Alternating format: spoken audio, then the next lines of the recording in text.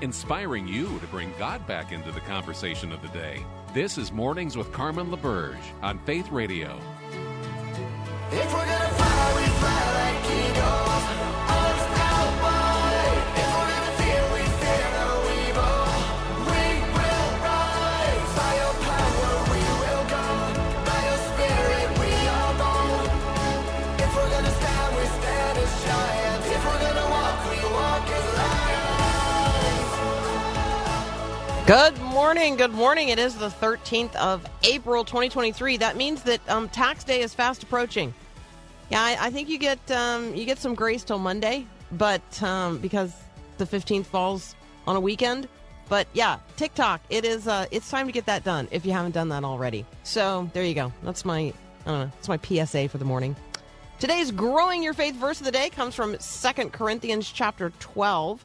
Really encourage you to read this in the larger context of the 12th chapter of 2 Corinthians. So I encourage you to go and read this entire chapter today of God's Word. Where in the Word are you today? We're going to be in 2 Corinthians 12. Here's verses 9 and 10. Each time God said, "My grace is all you need. My power works best in weakness." So now I'm glad to boast about my weaknesses. This is Paul speaking here. And when he says each time, he's talking there about each time he asked God to remove this thorn of the flesh, this challenge, this persistent challenge that he was facing in his life. It's undefined. We don't know exactly what it was, but whatever it was persistent, and God never took it away. Instead, each time Paul asked, God responded by saying, "My grace is all you need," or "My grace is sufficient for you. My power works best when you're weak or in the midst of your weakness." So Paul says, so now I'm glad to boast about my weaknesses so that the power of Christ can work through me. That's why I take pleasure in my weaknesses, in the insults, hardships, persecutions, and troubles that I suffer for Christ. For when I am weak, then I am strong. This is one of the more counterintuitive, less intuitive, very countercultural way of thinking about things. When was the last time you, quote, boasted about a weakness? I think it's important to note what Paul is not saying.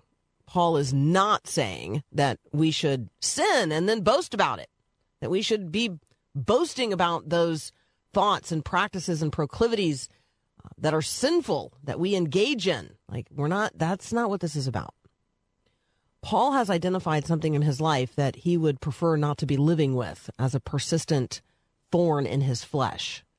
And he prayed about it. He took it before the Lord, but God didn't take it away.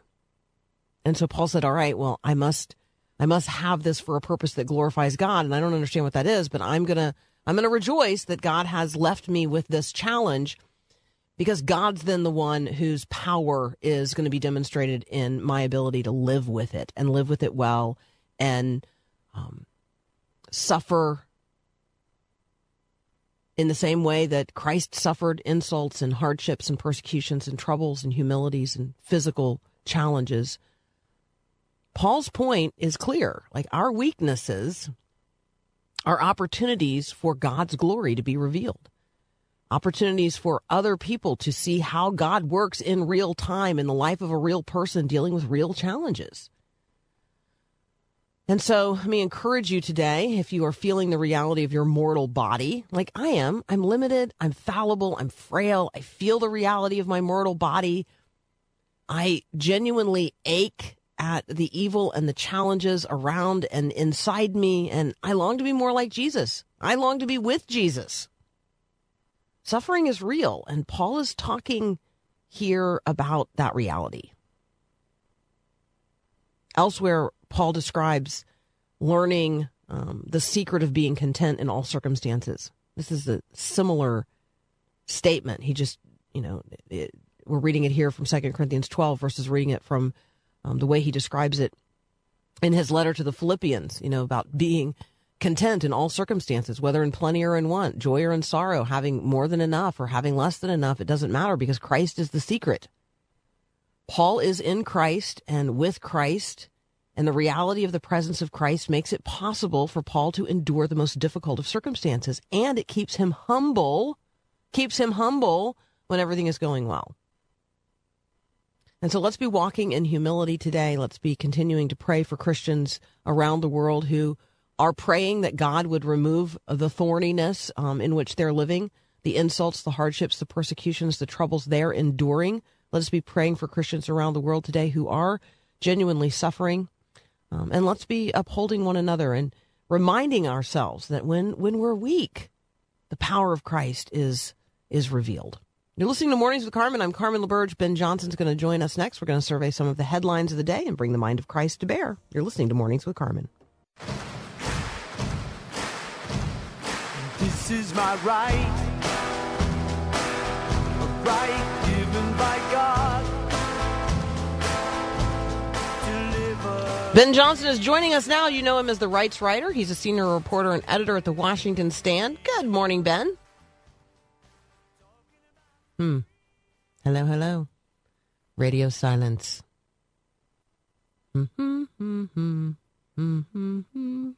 So, we don't know why we're not hearing Ben. He's there. So, let's see. I will, this is always the fun part, right? So this is live radio. Now you know. It's not a podcast that's pre-recorded. It's live radio. One headline to provoke your prayers today. Let me pull this one up right here. It's in my little go-to basket. Libya has arrested a U.S. citizen for alleged Christian proselytizing. This is according to the security services in North Africa. So an American working as a teacher at a private school in Tripoli was arrested for, quote, inciting children to renounce Islam and convert to Christianity. The agency, which is called the Internal Security Agency, did not provide the name of the American worker serving as a teacher there. But Libyan media has identified him as Jeff Wilson. And so we want to be praying for Jeff Wilson today.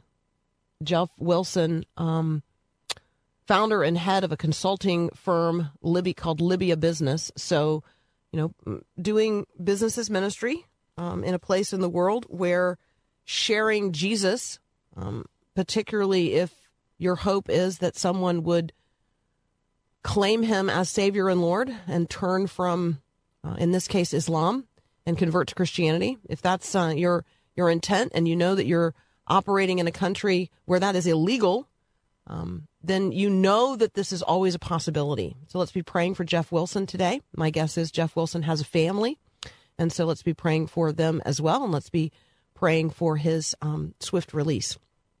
All right, now we've got Ben Johnson joining us today. Good morning, Ben. Good morning, Carmen.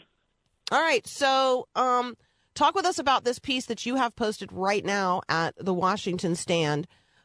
Christians must take children to transgender procedures or they can't adopt. What's going on in Oregon?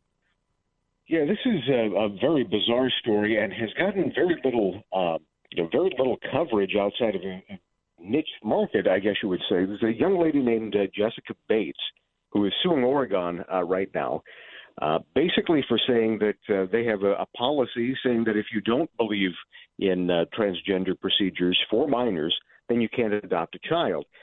She wanted to adopt two siblings who were in care. They were under the age of 9, but they aren't young babies. They are at least infants or young children. So you get the impression they're probably school-age children at this point. She had several children of her own, and her husband passed away. She wants to adopt these two siblings into her own family. And Oregon has a program for adoptive parents to go through.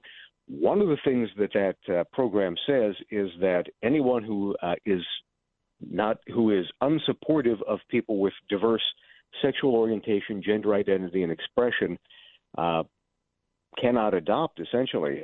So they sent her a questionnaire, and among the questions that they had her fill out, they asked her if she would be willing to take someone to a transgender procedure, a cross hormone injection, possibly eventually surgery.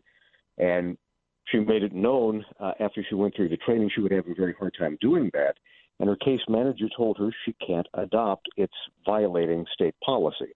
So she's in court right now trying to say that this is a bar, essentially, on anyone who has traditional views, not just based on religion, obviously. There are a lot of secular people who also would not believe that someone who is that young should be able to go through a procedure that has lifelong ramifications. 78% of Americans believe that minors should not have that decision thrust upon them until they're at least 18 years old. So this is obviously that's more than just the number of Christians in America, unfortunately. So it's not just faith-based, but it's also ideology-based, and that's playing out in court as we speak. Yeah, I want to just read a few of the things that are in the handout that this woman received when she went to a state-required program as a process of the application process to adopt these two children into her family.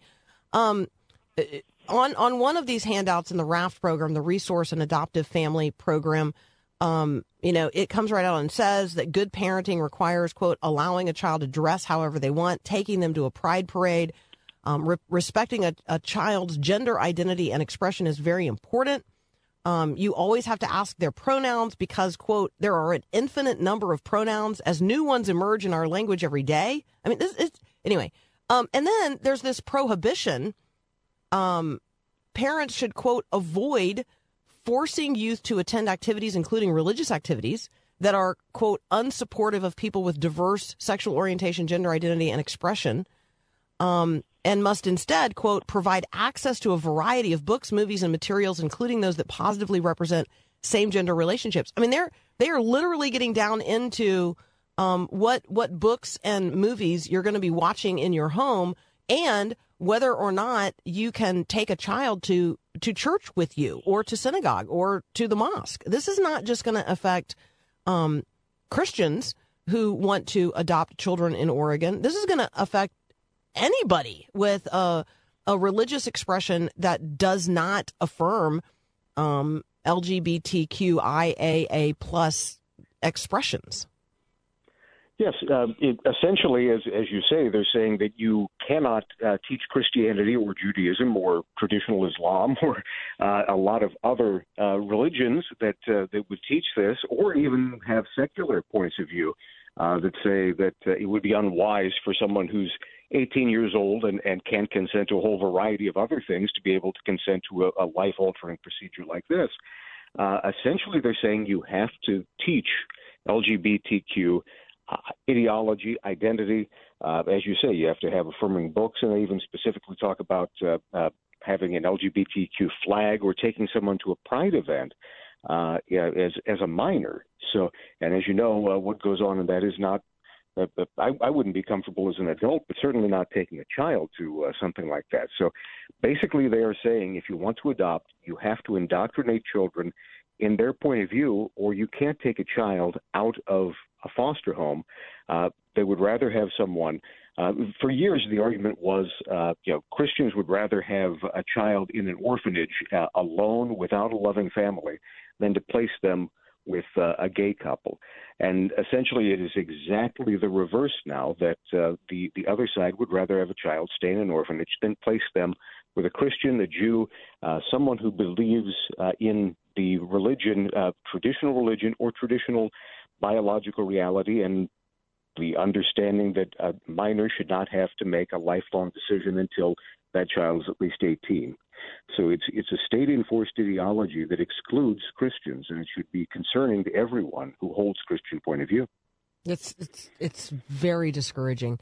Hey, if you're looking for resources that are positive on this same topic, let me direct you to Together for Good, tfgood.org, making a real effort to create pathways for the church to come alongside vulnerable families in Christ-centered ministry. So that's Together for Good, tfgood.org.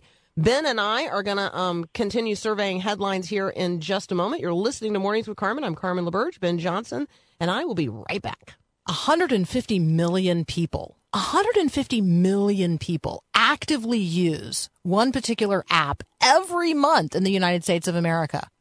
I want that to be the Faith Radio app. How about you? If you're wondering how you could be encouraged in your faith at any time, anywhere, well, I got good news for you. There's literally an app for that. You can listen to Faith Radio live any show on demand, no matter where you are at any time of the day or night. Download the free Faith Radio app right now. It's super easy. Just text the word app to 877-933-2484 and click the link. Let's connect faith to life.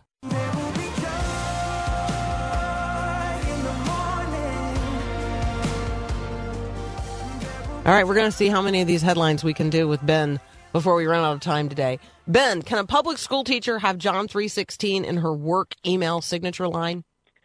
Depends on who you ask. If you ask the Supreme Court, the answer would be yes. If you ask the school district, the answer sometimes may be no. The school district in question here is the Loudoun County, Virginia school district.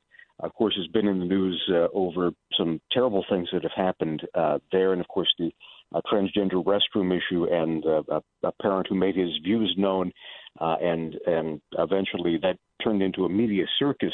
But he was ultimately able to prevail on behalf of his daughter, who suffered some terrible abuse in that school system. The same school system now is saying that there's a teacher who for years has used John 3:16 as her email signature from her official work account. They're saying that you can use other kinds of signatures in your email. If you want to say, go Packers or something like that, that's fine. But John 3:16, for God so loved the world that he gave his only begotten Son, that whoever believes in him should not perish but have everlasting life, is off bounds because it conveys an official religious message. And they say it would be the state endorsement of a religion because she's a state employee. But it overlooks I could totally make the argument, by the way, that Go Packers is an explicit religious statement. I would endorse that. But anyway, go ahead. There's certainly more zealousness on behalf of that, than many. But yes, they were saying that this is a state endorsement of religion. However, the Coach Kennedy case last year said that a coach, a state employee, can have and express his own religious views. There was also a Sirtliff v. Boston, where the city was flying a Christian flag, and they refused to fly it for these reasons, and the Supreme Court agreed that it would not be the state endorsement of an expression. If they're flying other messages, then this is just equal opportunity.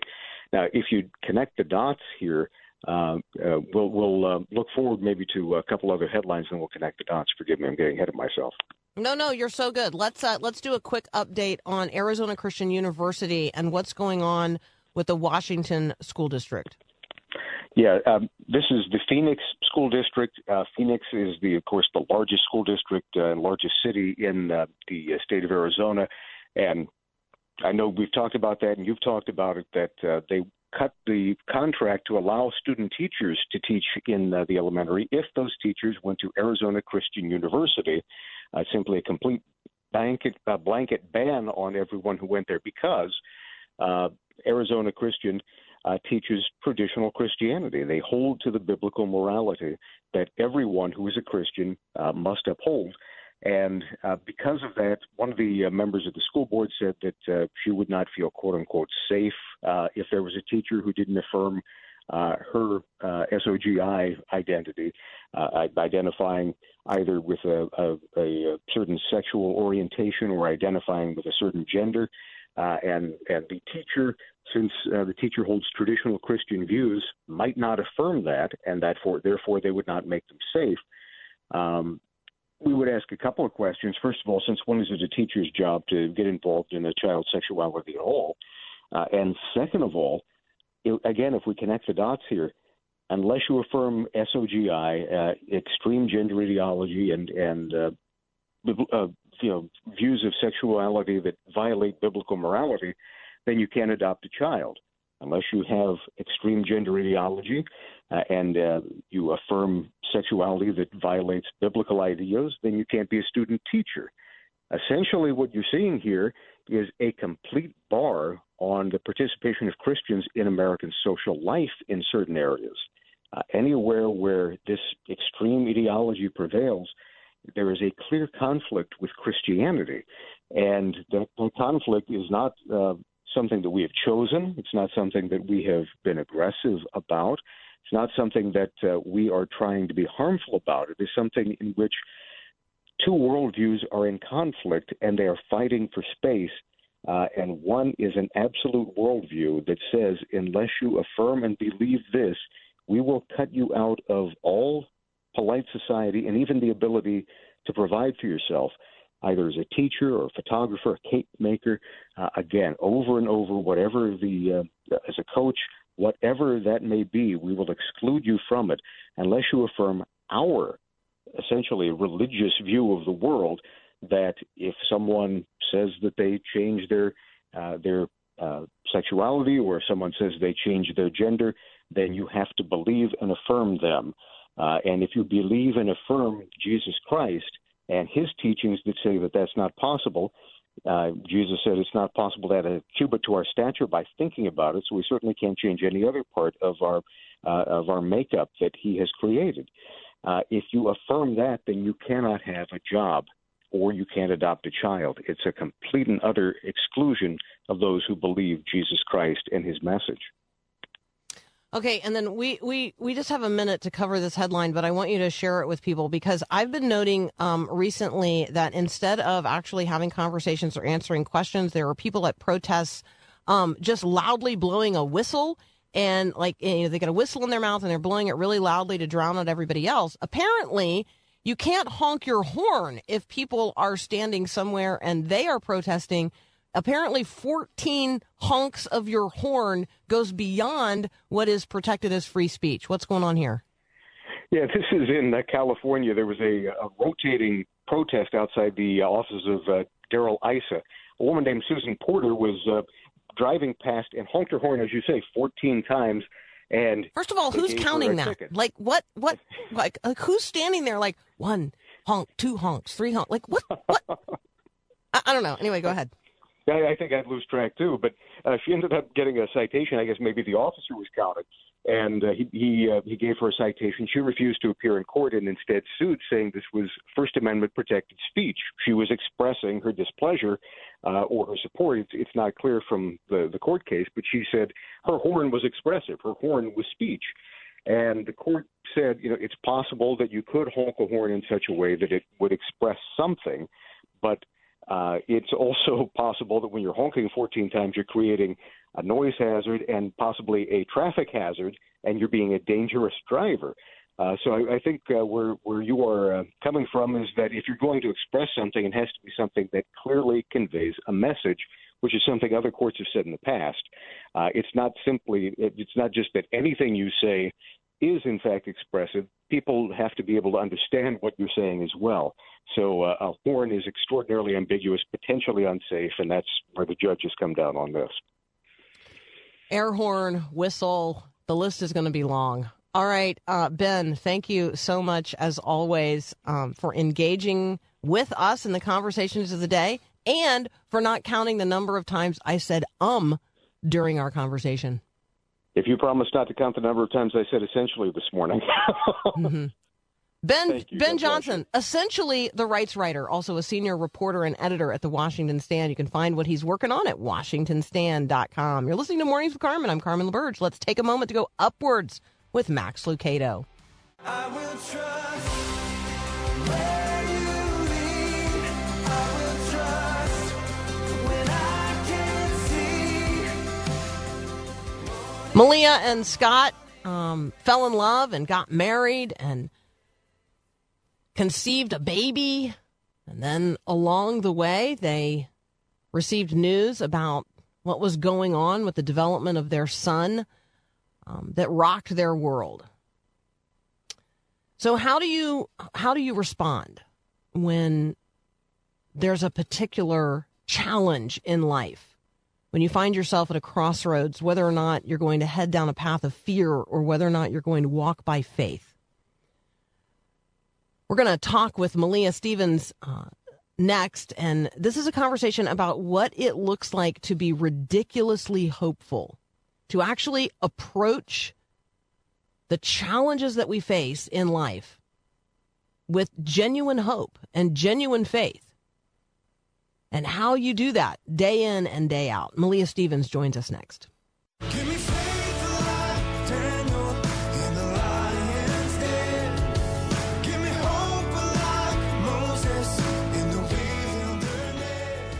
Maleah Stephens is joining us now. She comes to us as the author of Ridiculously Hopeful, but she's also, like a math smarty pants and does financial planning and is involved in all kinds of community service as well in the community where she lives. Maleah, welcome to Mornings with Carmen. Hi, thank you. So glad to be here. Absolutely. First of all, we want to share with folks that Ridiculously Hopeful they can find online, ridiculouslyhopeful.com. And the book was set to be on the street by now, but it's a couple of weeks delayed. So if you guys go and look for it, you're going to pre-order it. And it's definitely one that you're going to want to have and read after you hear part of Maleah's story today. So let's do this. Tell us a little bit about yourself, because helping us understand your story and who you are sort of gets us into this conversation about the news that you and your husband received during your pregnancy. Sure. So I am actually from Birmingham, Alabama, and I moved to Nashville a little over 10 years ago. So I feel like now I can say I'm a Nashvilleian and I'm from Nashville with the population that keeps moving here. But I met this woman upon like my first, few weeks in Nashville, and she essentially became a spiritual mother to me and a mentor. Kind of through her teaching, I would say my relationship with Christ was really transformed. My heart and my mind was changed. I was introduced to Jesus in a way I'd never heard about him before. And I think because of that, my husband and I both were able to walk through essentially the diagnosis that we received on our son in a different way than I would have had I not sat under her leadership and her mentorship. So one of the things that I love about your story is that it does include the influence of other people. And I want, if you're listening right now and you're wondering, do I actually have any influence? People in the next generation, does it matter if I welcome people to my town? Does it matter if I mentor young women? Yes, it does. Absolutely. And that's a part of Maleah's testimony today. So in 2019, you're pregnant. I imagine you're happy about that, and you're looking forward to the birth of your child. And along the way, you and your husband learned something about the boy we now call Towns.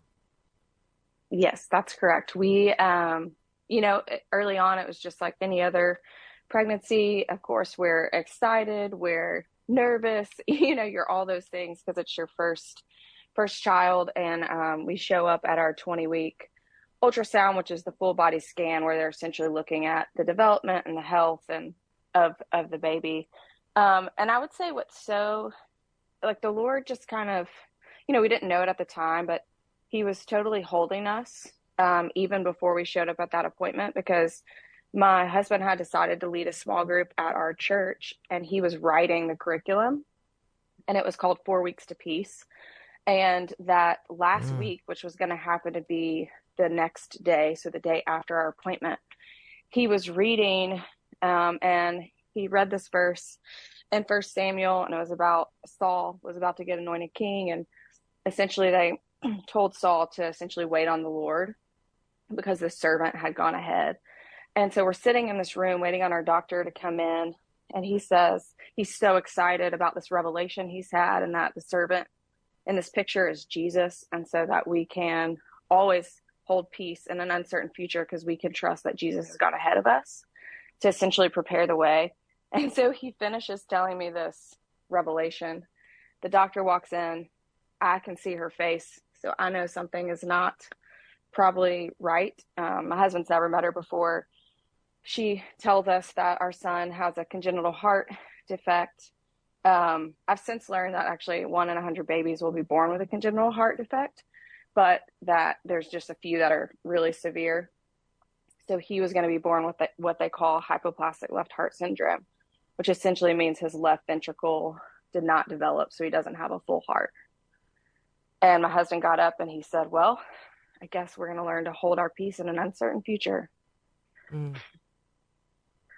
So I just want people to sit with that. I want people to just sit with you in that for just a moment, because that's the moment everybody dreads, everybody fears, And at some level, everybody expects at some point in their life, maybe not about a baby, but about themselves, their own health, the health of the person sitting next to them who they love best in the world, a diagnosis, for their mom or their dad, their sister, their brother, their best friend.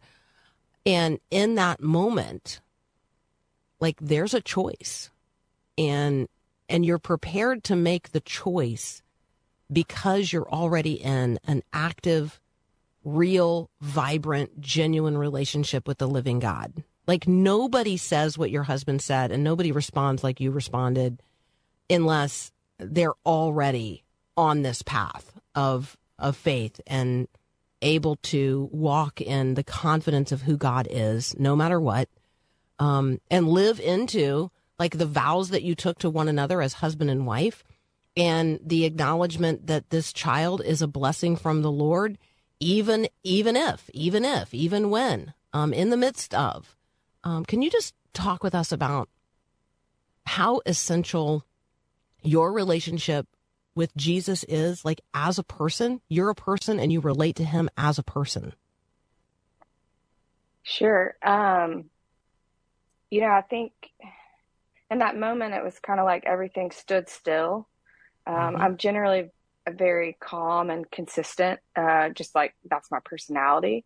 And so I think the reality of what had been spoken, it took a few days to settle in. And not only that, at that point, the doctor had referred us obviously to a specialist because she's like, this is outside my realm. And so there were so many unknowns. And obviously we were sad and concerned and, didn't know what was next. But, my husband and I decided, we just made a few choices. And some of those choices were that we were going to we were going to control our environment in the sense that we only wanted a community around us that we knew would support us, pray for us. When we couldn't, they would, they would stand in the gaps, and that they would always, no matter what, point us back to Christ, because it's in that our eyes can always, I go back to that song by Lauren Daigle, and she says, "Look up, child."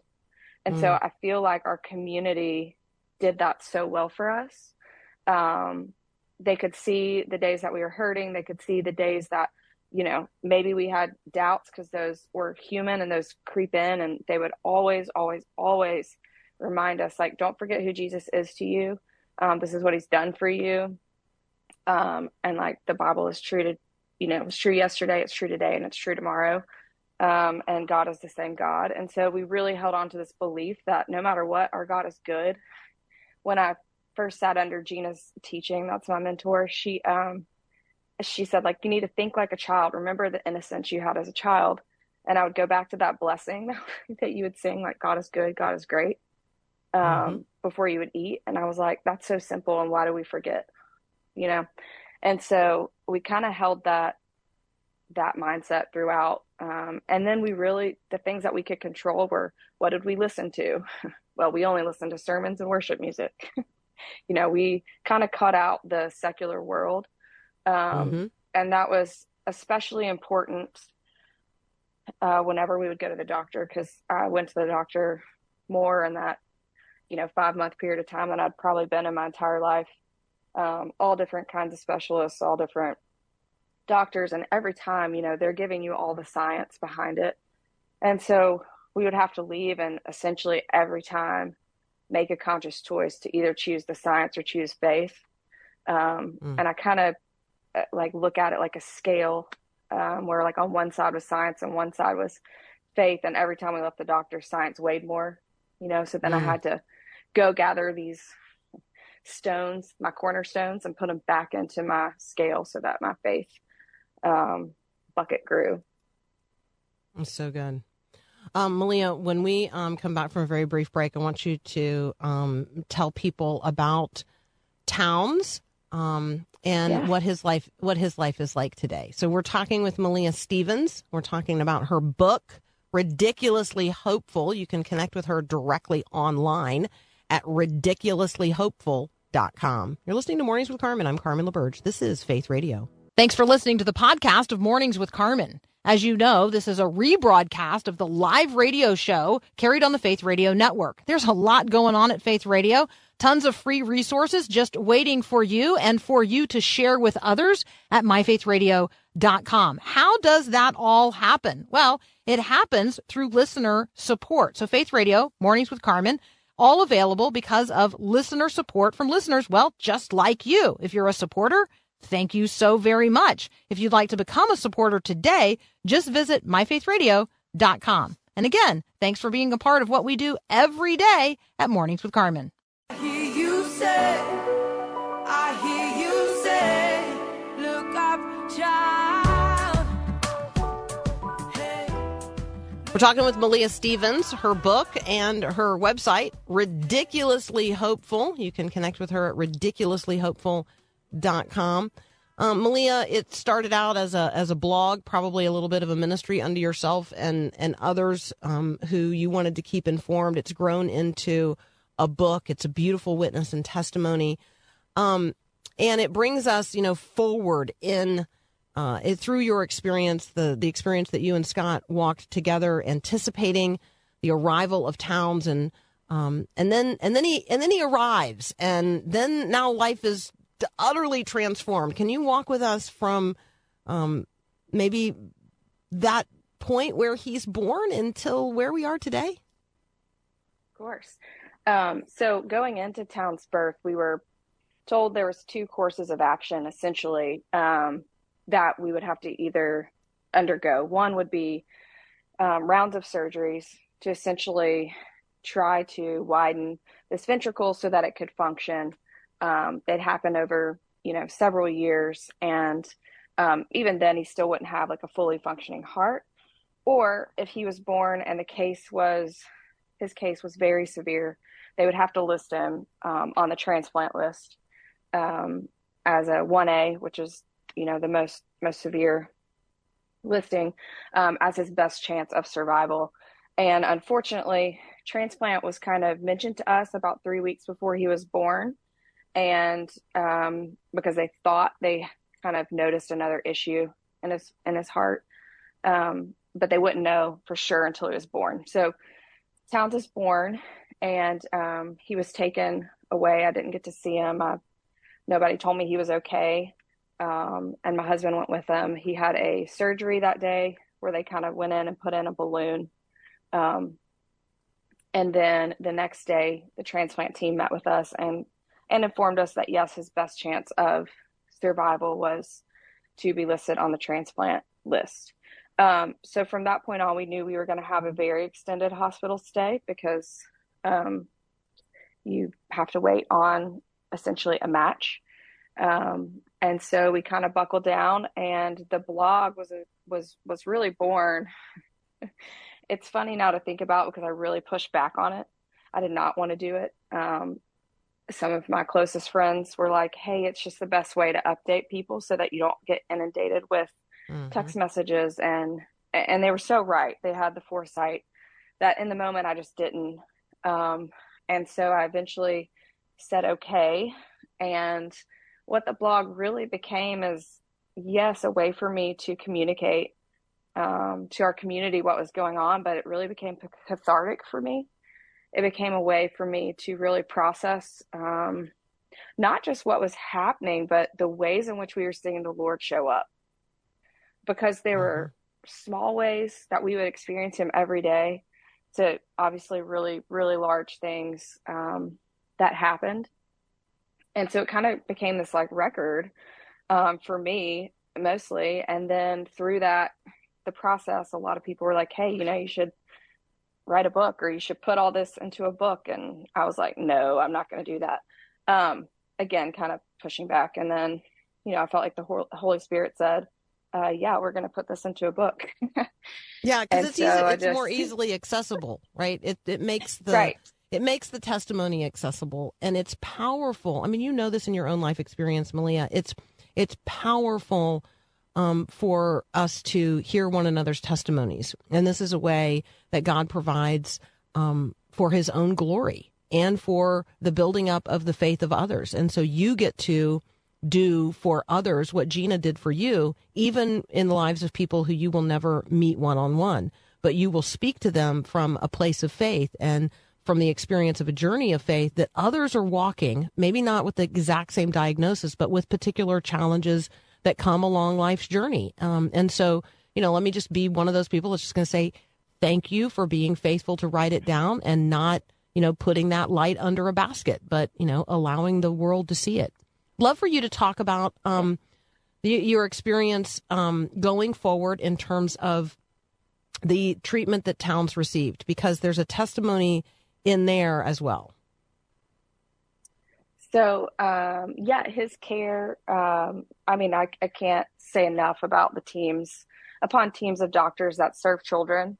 I think sometimes medical personnel, can be called more like harsh and cold, but these men and women who essentially devote their lives to these kids are simply just amazing. And we watched all of these doctors work in unity to essentially come up with the best plan of action. And as a parent, and especially a first-time parent, I couldn't have really asked the Lord to have given us anything else. And then he gets his match, he gets his transplant. And part of our story in the hospital is that we had read a book called Circle Maker years ago, and we decided that we were going to pick a day on the calendar that we were going to pray to be home by, which is just super bold on our part. And we both prayed about it separately, came back and decided that day was going to be Easter, which at the time I did not want to pick because it felt so far away, this is February and I'm picking a day in April. And so we did that, and every day we would have a little heart drawn in our room and a countdown. And he got his match at the end of March. And my husband, at that point it was COVID, so only one of us was allowed in the hospital at a time. We couldn't be there together. And so my husband was there that day to receive the news that Towns, in fact, had a match. And the last thing that he looked at the doctor and said, "Is it possible?" And the doctor said, "It's possible." Because once they receive their match and they undergo open heart surgery, you don't just get to go home, a day or two later. There's care on the overside of that. Towns has to learn, can he still take from a bottle? Is he going to need a feeding tube? Is he gaining weight? Those same questions are still involved. And we did actually get released the Thursday before Easter. That's amazing. And so, I just think a lot, especially since we just celebrated Easter, and in Nashville, things have been pretty bleak, and just the miracle of redemption and restoration and promise that Easter represents. It's such a special holiday as a Christian, the most important one, to kind of celebrate our Savior. Yeah. And so then after that, we, even when you get home, we had to go to the doctor once a week, because once a child receives a transplant, or anyone receives a transplant, there's always a chance that your body will decide, hey, this isn't my organ, and they can go into rejection. The first year is one of the most, times that the body will do that. Now, they have told us, we've learned that the younger you are when you receive a transplant, then the probability of that happening goes down, just because your body hasn't had time to learn even its own organs. Right. So we would go to the doctor about once a week, and every time you go, you have to get an echo and labs, and they do an EKG, and it's kind of a full workup. But now he has done amazing. He has to have heart biopsies every now and again, and that's just where they're going to test his heart to ensure that they haven't missed something on the echo. I'm grateful for Vanderbilt Children's Hospital, because they don't do them every year like some children's hospitals do, because it is invasive. He has to go under. It's a procedure. But he's had 2 of those, and his heart has looked great. He is now 3 and thriving. That's what I say. He's a sweet, sweet little boy. If I I say this in the book. If I had to pick 2 words to describe him, it's the same 2 words I would have picked at 12 months as I would pick today. He's really tough, but he's tender.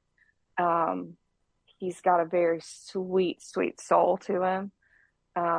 He gives the absolute best hugs, and I know I'm biased, but even his teachers tell me that. So he loves his dogs. He loves to be outside. He loves to run and play and throw balls. He's all boy. He loves trucks. Trucks are his favorite pastime. Well, Maleah, thank you.